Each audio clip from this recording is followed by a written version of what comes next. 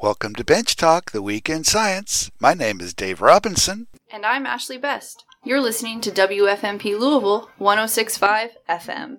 The show's about bringing science to the people. We'll be bringing you weekly updates on new research that is important to all of us and celebrating evidence-based policy. We've scoured the library stacks for interesting articles, climbed the hill to stay informed on science policy, and performed some experiments of our own. We're here as a conduit of all things science. So, let's get started. Hey there. We've got another great show for you today. We're going to start off with a talk about the Archaeology of Kentucky, and that's by a grad student at the University of Kentucky, Karen Stevens. And then I'll be telling you about the 10 things we've learned about the planet Earth during the pandemic. So let's get right to it. Here is Amanda Fuller, Executive Director of the Kentucky Academy of Science, introducing our guest archaeologist. This was part of their Bench Talk Live series. Take it away, Amanda. Karen Stevens will be our first speaker this evening. Karen is a researcher at University of Kentucky, an archaeologist. Karen studies archaic hunter-gatherers in the Green River Valley in Kentucky. She's particularly interested in gender relationships, so I hope she'll tell us more about that. She's using isotope analysis to study the paleo environment and looking at things like hunting, fishing, and shellfish gathering to give us some insight into gender relationships at those sites. So I'm happy to hear more about that. I'm very excited to see all the different ways that different kinds of scientific tools are used for your research and inquiry. So thanks for joining us. Give everybody Karen Stevens. Good evening, everyone, and welcome to this Bench Talk. I'm going to start today with a land acknowledgement to combat the myth that Kentucky was a dark and bloody ground or that it was only used as a hunting ground. I acknowledge that the land on which I sit here in Georgetown, Kentucky, is the traditional territory of the Cherokee, the Shawnee, and the Osage people, and has been occupied by many other indigenous groups before them for whom we do not know their names. So I am a PhD candidate at the University of Kentucky. I also currently work for the Kentucky Heritage Council, which is the state historic preservation office. As Amanda mentioned, I'm working on my dissertation on shell middens found in the Green River, and you guys are going to see a couple of things that I've done out on the Green River. So to start, I would like to lay the groundwork, and there's a little bit of a pun intended there. A lot of archaeology's basic principles are based on geology, the soil sciences, and general survey. As part of the identification of archaeological sites, we use the basic principle of stratigraphy, which tells us about how different strata were laid down through time. We also use soil texture and color, organic composition, and chemical makeup to learn more about the geologic history, as well as the human history of an archaeological site. By combining these geologic principles and techniques together with the cultural materials that archaeologists are known for, we can learn not only about the site's geologic history, but also about the people that left these cultural materials behind. This is my dissertation site, and we have over a meter worth of deposits. And sometimes when you're excavating, as you're going down, you don't really see patterns, but once you take a step back and look at the wall profile, you can see the complicated stratigraphy that was made by the humans that were occupying this land. So for example, we have individual shell lenses from people probably throwing out baskets of shellfish, as well as this right here, which is a trash pit that had a lot of different shell and animal bone. And then as well as you can see disturbances like modern animal burrows. But most importantly, this is all about the people. Although we might talk about the chemistry or the artifacts, it all boils down to what does that tell us about the people. This is our Kentucky timeline of time periods. Today I'm going to focus on the Paleo-Indian period, and Kentucky was occupied at least by 9,500 BC, although they probably were here before that. We have the Archaic period, which, as you can see, not all time periods are created equal. And then I will also talk about the woodland period a little bit. So first, the Paleo-Indian period. By the time that people arrived in Kentucky, the mid-continental glaciers had already retreated northward into Canada. And while the climate was warming from the Ice Age, it was still colder and wetter than what we experience today. These people that lived and moved through Kentucky in this period would have seen a different landscape as well, with colder spruce forest moving northward as the period went on. Here in Kentucky, we have over 350 Paleo-Indian sites that have been documented. And this is a very low number because the environment during this period was undergoing so much change that the sites are very deeply buried. So our record of the people who lived during this time period are pretty sparse. And what we know about it actually comes from the region around us, the states around us. These people, though, that lived here were highly mobile and traveled in small groups of 20 to 50 people. And much of what we know about these mobile hunters and gatherers comes from the items that they left behind, including spear points, like these over here on the right. And these spears were used to hunt big game like deer, elk, and bison. But as with the following time periods, the ones that came after, they also ate nuts and berries and made clothing and tools from animal hides, plant fibers, and animal bones. So how do we know what we know about Paleo-Indian period and how people used lithic tools, which are rock tools, from this period, since that's what we have mostly from this period? We have use-where studies. So by looking at a point or another lithic tool, we can look for polish or breaking or rounding of a stone, and paired with experimental uses of stone, we can determine how the tool was used, whether it was butchering, grass cutting, woodworking, or all of the above. And these are just experimental use-where images of a lithic point before and then after 2000 cutting strokes, butchering stroke. Moving into the next period, the Archaic is one of the longest periods here in Kentucky, like I showed you on that timeline, and has been extensively studied. So far, we have recorded over 3,000 Archaic period sites for this time period that lasted around 7,000 years. The climate during the Archaic period was very similar to what we experience today, and rivers were stabilizing, wetlands were becoming more common. So there are a lot of different resources that people could get their food, get their tools from. There was also an increase in populations, but people that lived during this period still maintained a relatively mobile lifestyle. They would travel up and down river systems. So as you can see from this density map, there's a high density of sites right here, and this is along the Green River, which I'll be talking about some today. This period is also noted for its diversification in technology. So hunters in the Archaic period were using spear throwers, which are called atlatls, and this is a picture of a modern atlatl. They were hunting deer, squirrel, turkey. They were eating fish, turtles, and many different plants like blackberries and hickory nuts. All of these were part of their daily and seasonal cuisine. Ground stone tool technology also became important during this time period. And we also see more use of local chert or rock for these projectile points. And we call them projectile points because they were at the end of a spear, not at the end of a bow or an arrow. Here, we see this ground stone tool. This is actually polish. And this is from it being used probably to process plants. This is an example of a projectile point using a local chert. Archaeologists are also able to use 3D technology these days to record, analyze, and share artifacts. And this is an oversimplification of this particular project that's being done by another UK grad student. But here a point is being scanned in, 3D model is being made, and that 3D model is helping her make measurements more accurately of these Archaic period points.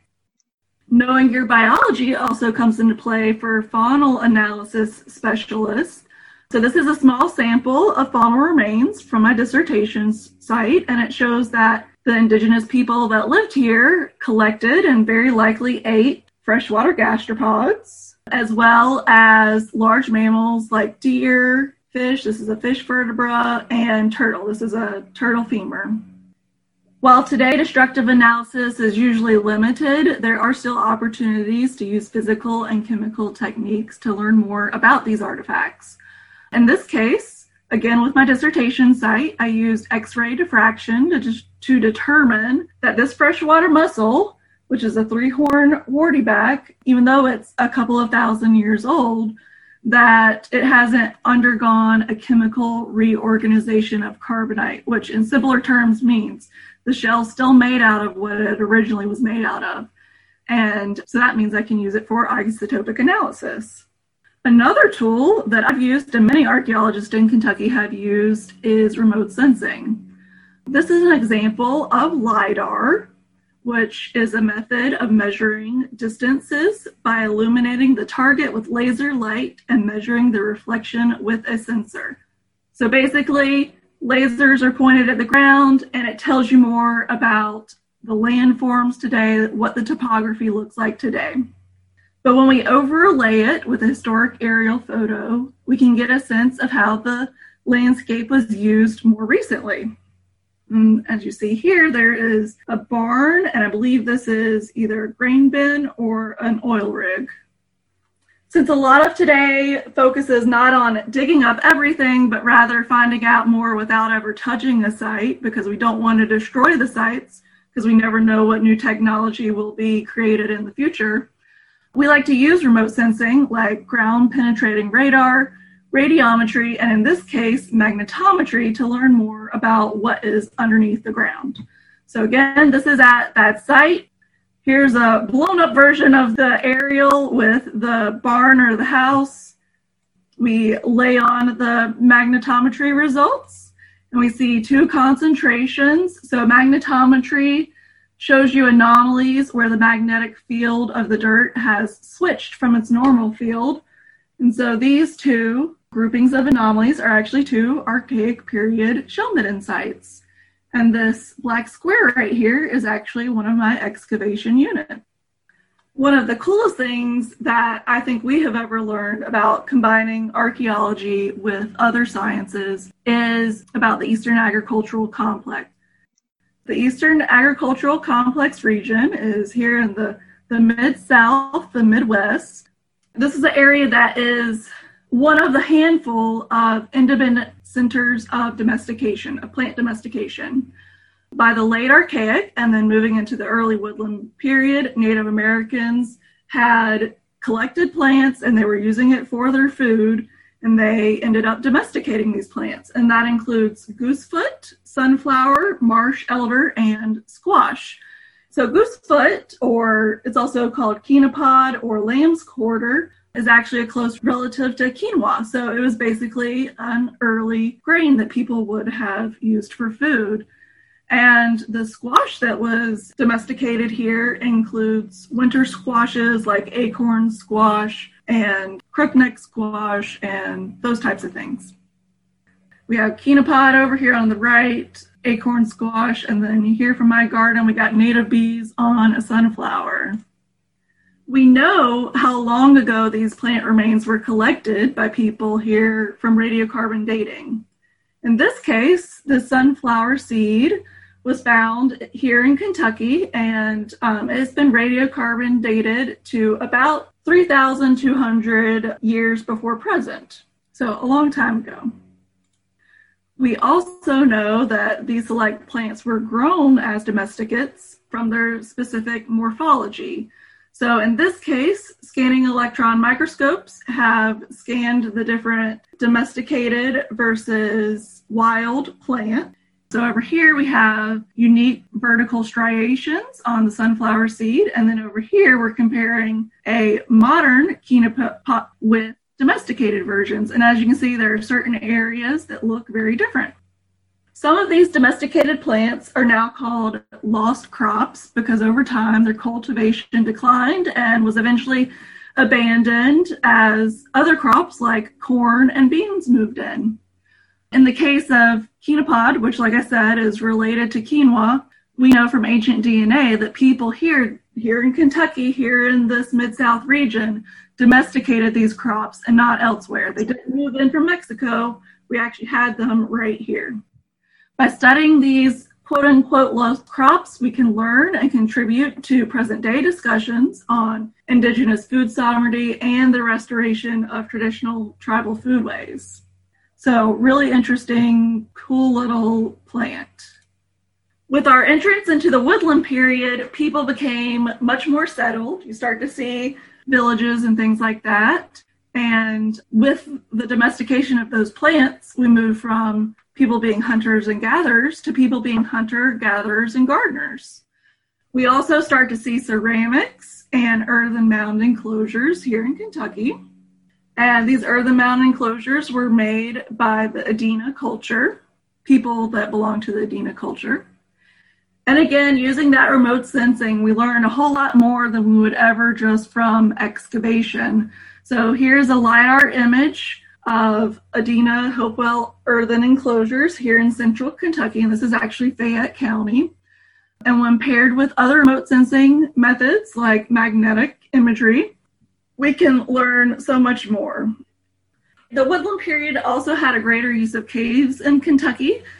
12 samples that were found were tested for levels of testosterone and estradiol, and it showed that they were all probably deposited there by males.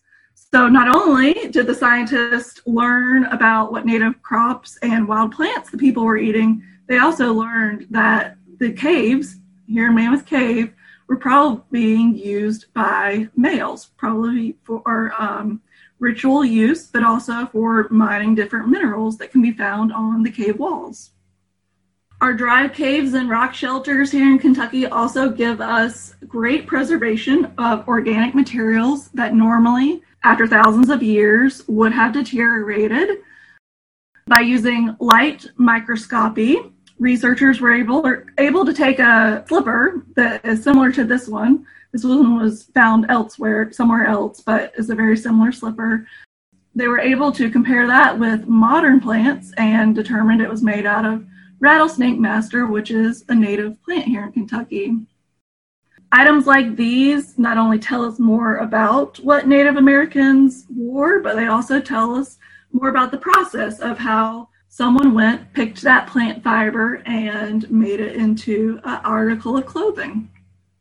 So that's the end of my talk. I am open to questions. Wow, thanks, Karen. That is fascinating. My brain is exploding a little bit. It's very exciting to see how many different things that archaeologists have to know about, like how many different kinds of science you're actually integrating into what you do. And I just think it's fascinating. I have one little agricultural question, and Dave Robinson has another agricultural question. You did not mention corn, beans, or tobacco, and Dave's wondering, were there any signs of those? Yes. So corn, beans, and tobacco come in later in that Mississippian period that I didn't cover. The corn and beans start to move in at the late woodland period around 800 AD. And they come in up through Central America, and then that's what starts to replace those native crops. Excellent. So the ones that you mentioned were sort of predecessors, like culinary predecessors. I was particularly fascinated by the quinopod because I have just a lot of lamb's quarters in my garden right now going to seed. And I'm wondering how much, like you mentioned that it was a lost crop, but does that mean that there is no modern counterpart? Like, is it essentially an extinct species, or how much do we know about that? So the native form of it can be found in places that haven't been occupied by people in a while. Right now in I think it's in swampy areas, like not swamp, but like in ditches by the side of the road. Most of the lamb's quarter that we have today is a species that's actually come in. It's not the exact same species. The native cultigen of that particular quinopod is much rarer, but it can be used the same way. Are those seeds being saved and cultivated a little bit so that that can be continued or preserved, or we can keep learning about that plant? Yeah. So there's actually, down in Arkansas, there's a native garden that they have where they have native cultigens planted, and every year they harvest those so that they can get more. And there are people doing studies where they'll actually plant whole fields, and they learn about how people harvested the grains, how long does it take to do all of this, because we like to talk about how much effort has to go into a crop. So yeah, people are working on growing the native stuff out there. Wow. That is really interesting. So there's one more question. Are there any signs of petroglyphs or other artwork? Yes, there are a lot of petroglyphs and artwork out here in Kentucky. Both Mammoth Cave and the Red River Gorge area they're just really special archaeology places that we have here in Kentucky. Both of them have petroglyphs. So a lot of the petroglyphs are tracks, like bird tracks, animal tracks. They're directional spirals and things like that. There's also one of the petroglyphs out in Red River Gorge is of a turtle. There's also other artwork that is painted on. For that, people used ochre and charcoal as sort of coloring agents. So things like that are out there for sure. That is fascinating. Thank you so much. I feel like we've just kind of scratched the surface. After I started doing that, I was like, I could do an hour presentation on each one of the periods. But what a great introduction to folks of all disciplines about how many different things are integrated into the work of archaeologists. So a great lesson for all of us in different disciplines. So thank you so much for that. Thanks for listening. That was Karen Stevens, a graduate student in the Department of Anthropology at the University of Kentucky. She gave this online talk on archaeology and science in Kentucky as part of the Bench Talk Live series being put on by the Kentucky Academy of Science. Amanda Fuller, Executive Director of KAS, was moderating this talk. And if you want to see the PowerPoint slides that went along with the talk, just do an internet search for Bench Talk Live and you'll find the web page there. We'll also put a link on our Facebook and SoundCloud pages too. Thanks so much to Karen Stevens for filling us in on the ancient history of this amazing region and telling us about the incredible people who lived here before colonization. Change of topic. I recently ran across a provocative article in the E! News magazine called Vox, and I wanted to tell you about it today. The title of the article is 10 Things We've Learned About Earth Since the Last Earth Day. And of course, Earth Day has been celebrated every April for the past 51 years, and the authors of this article, it was Benji Jones and Brian Anderson, they wrote this perhaps as a reminder that even though we're experiencing the worst public health crisis in a century, the planet Earth is still here. It's just as vulnerable and as mysterious as ever. So here it is, with some additions on my part, the 10 things that we've learned about Earth this past year. Number 1, because of the pandemic, there was a big drop in human-made noises in the ocean this year. Researchers have reported that underwater noise in the northern Pacific Ocean off the coast of Vancouver, Canada, was about half as loud in April of 2020 as it was 2 years before. And that was probably due to a slowdown in shipping traffic. Now, these underwater noises generated by the industrialization of our oceans is thought to have a detrimental effect on marine life. For instance, when shipping traffic slowed after the terrorist attacks of 9/11 back in 2001, there was a measurable decline in stress hormone levels in marine animals living in the ocean waters off the east coast of the United States. And even tiny fish larvae are able to better understand their location in the water when the oceans get quiet. Number 2, The pandemic has pointed out the important role that ecotourism plays in protecting wildlife. The impact appeared to be greatest in Africa, where the drop in tourist dollars resulted in a 50% cut in field patrols and other operations designed to stop wildlife poaching. Not only were there fewer people to keep an eye on the wildlife parks, but there was more economic pressure on locals to actually poach animals. Number 3, wildfire smoke can turn the sky an apocalyptic orange color. It was in September of 2020 that we saw the haunting images of the orange sky over the city of San Francisco. 2020 was the worst fire year on record for California, some 10,000 fires, devastating 4% of the entire state. It was 4 million acres of land on fire. And the particles of soot in the smoke that was put into the air was really good at absorbing and reflecting back the blue wavelengths of light that the sun emits, but letting the orange wavelengths of light through. And there was something else going on in San Francisco at that time.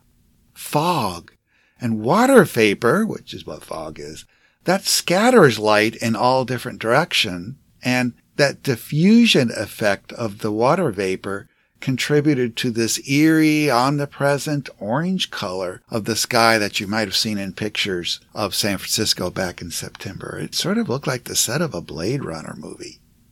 Now, the authors of this article in Vox also mentioned that there were some important discoveries that were published during the pandemic. After all, science does have a way of marching on. That leads to number 4. It's just been reported that the Amazon forest is probably contributing to overall global warming rather than global cooling. That's actually the opposite of what most people would think. The main culprit? Human activities like deforestation. Sure, growing trees are the best thing out there for absorbing atmospheric carbon dioxide. That's through the process of photosynthesis. But deforestation packs a double punch. It eliminates those very trees that are photosynthesizing, but then when the wood is burned, or if it just naturally rots, all of that carbon in the wood gets re-released back into the atmosphere as carbon dioxide. Number 5, some fascinating new species have been identified for the first time this year. For instance, a new species of baleen whale has recently been discovered in the Gulf of Mexico. There's a new chameleon that's been discovered in Madagascar, and it might be the smallest known reptile in the world. And there's more than 200 other new species that were first described in 2020, including ants, crickets, fish, geckos, sea slugs, snakes, spiders, mosses, and even some flowering plants. Well, it looks like we aren't going to get through the whole list of 10 things we learned about the planet this year, as listed by Vox magazine. So I'll fill you in on the rest next week. Stay tuned till then. As you know, you've been listening to Bench Talk, the Week in Science. Keep it scientific.